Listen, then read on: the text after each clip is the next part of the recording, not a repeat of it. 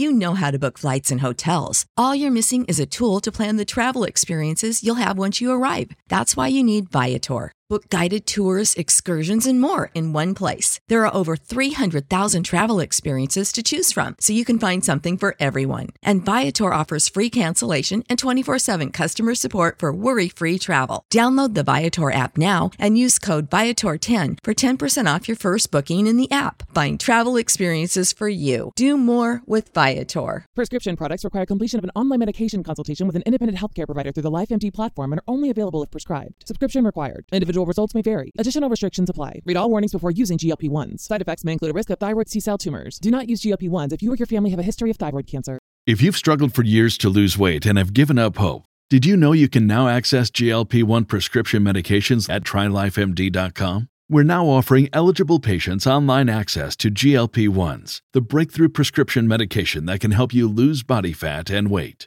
Listen to what people are saying. It's fun to put on jeans that you couldn't get into 6 months ago. Every morning, I look forward to getting on the scale. For anybody who's struggling with their weight, it's a godsend. And here's the best part. Your insurance may cover 100% of the cost of your medication. So go to TryLifeMD.com to have your eligibility checked right now. Get started today at TryLifeMD.com. That's TryLifeMD.com.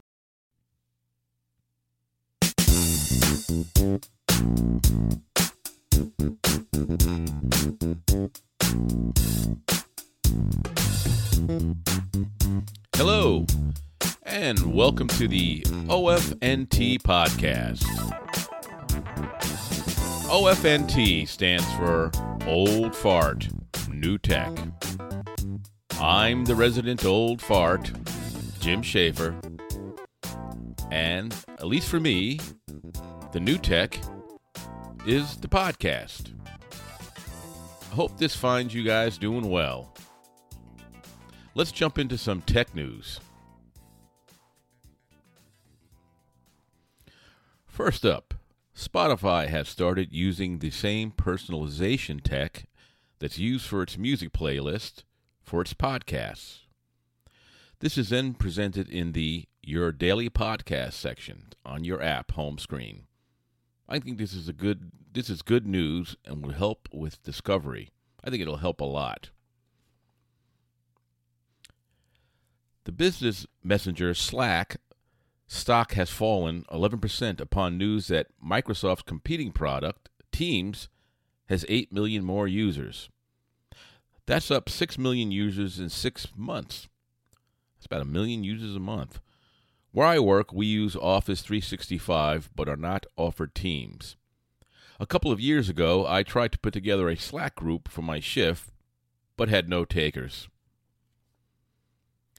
More Google problems, or more like, you reap what you sow. The latest protests by employees of the former Don't Be Evil company concerns the interrogation and placement of 2 employees on administrative leave for speaking out about Google's contract with the Department of Homeland Security. This occurred right before the company canceled its TGIF meetings, which allowed employees to air concerns about company policies such as the handling of sexual harassment cases and having contracts with the Department of Defense. That multi-billion-dollar contract was canceled, that was with the Department of Defense, after resistance and protests from employees. Microsoft quickly swooped in and snapped up that one. In my opinion, the combination of ultra-liberal ideology and the huge influx of so-called H-1B, and I quote, temporary workers has led to this. When a large proportion of your employees don't even have any allegiance to this country, and the native ones live in an info bubble, this is bound to happen. This incident probably explains why the co-founders of the company stepped down.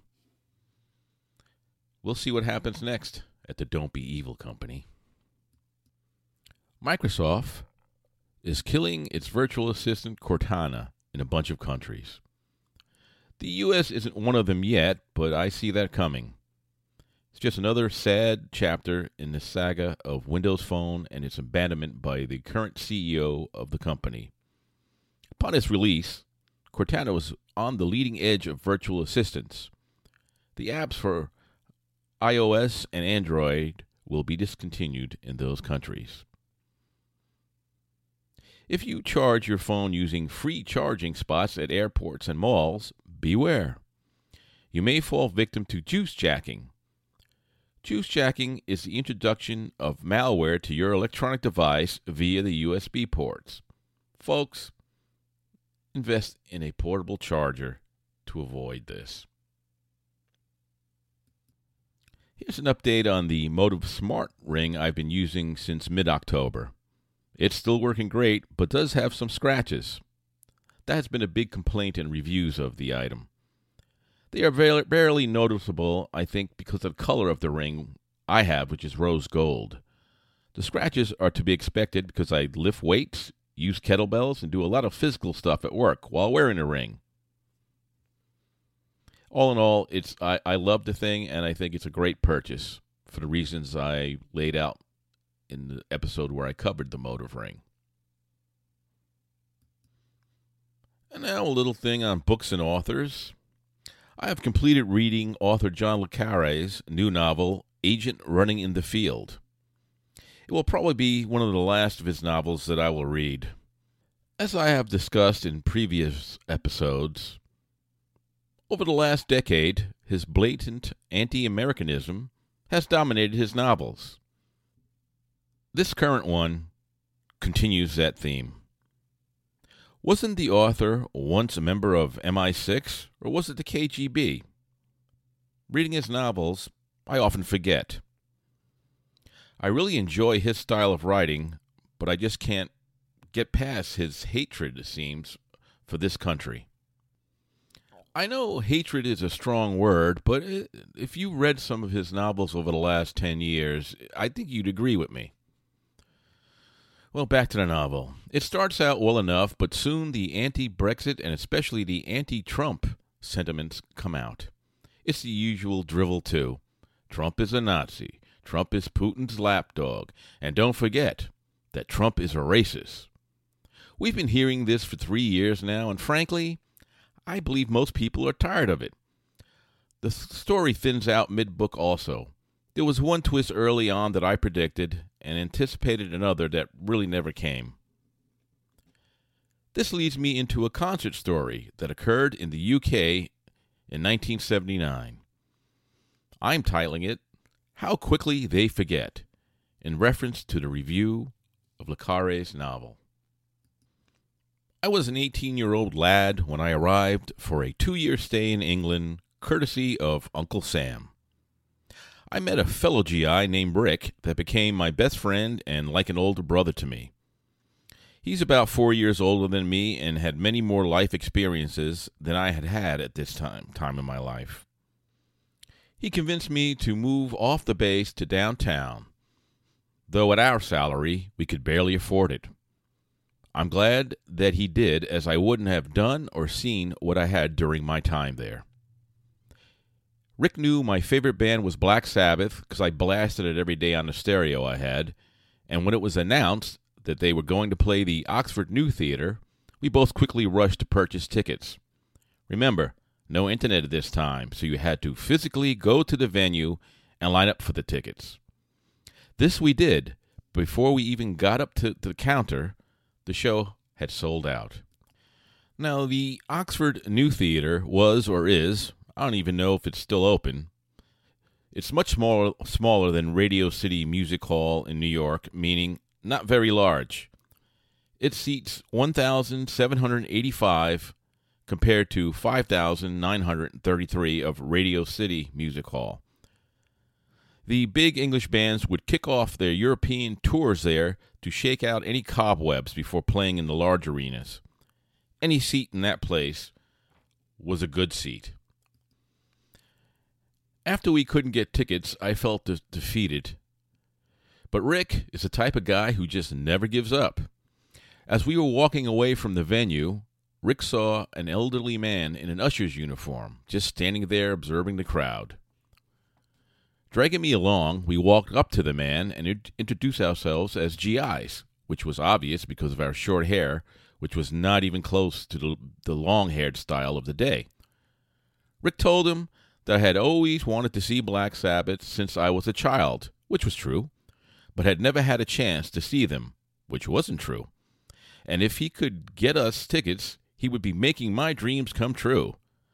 To my surprise, the usher, whose name was Mr. Pollard, said, "Anything for you boys. You saved our country. Before you guys came in, we were on the way out." He, like most World War II vets from England, never forgot the help that this country gave them during those desperate times. We gave him our address, and he promised to mail us the tickets. Well, the day of the show came, and we hadn't received the tickets. Again, I was defeated, but not old Rick. He said, "Let's take a ride there. Maybe he left them at the desk for us." I didn't think that was going to happen, but what did we have to lose? If no tickets were there, we could always go party at one of the many bars in Oxford, which had an incredible nightlife. After arriving at the new theater, we headed to the main desk, which was manned by a young woman. Rick asked if Mr. Pollard had left any tickets for us, and she said, yes, he did. Again, I was surprised, more like shocked. The seats were located in the first row of the first balcony, dead center. Perfect. The opening act was a band called Van Halen. Perhaps you've heard of them. We hadn't at the time. They were on their first tour. Rick loved them, but I thought they were just okay, and that's still how I feel about them now. After their sets, the lights went off and the PA system started playing Superstar, which is a music-only piece from the album Sabotage. Suddenly the music ended and the lights came back on, and there was Black Sabbath. I remember Tony Iommi's grin. They launched into Symptoms of the Universe, also from the Sabotage album, which has some of the greatest drumming of all of their songs. The drum leads the song. Ozzy was in a sober period and sounded phenomenal.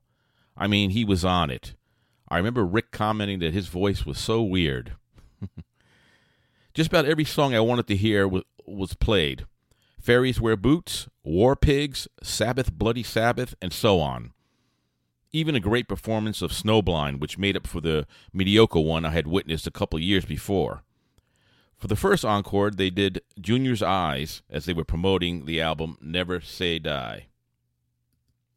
The title song from that album was performed earlier.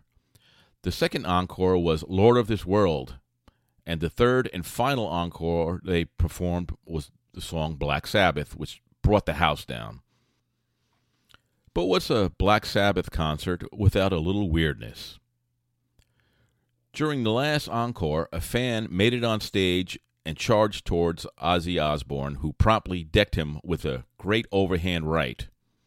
Feeling sorry for the kid, he helped him up and put his arm around him and let him stand next to him for the rest of the song. At the end, the band stood in line next to each other, arms around each other's shoulders, when all of a sudden Bill Ward, the drummer, started puking. The other members threw him down on the floor and stepped back. The lights dimmed, and it was over. Black Sabbath went on to continue their tour, and video is available on YouTube, but Ozzy seems to have backslid into his cocaine habit, and he's listless, and it's not as good as the concert that me and Rick had witnessed that night. Ozzy would be kicked out of the band after that tour, and he didn't return for a very long time. Upon arriving back home, we discovered that the mail had been delivered, and lo and behold, our tickets were there. I kept them, but they have been lost somewhere between my many moves throughout my military career.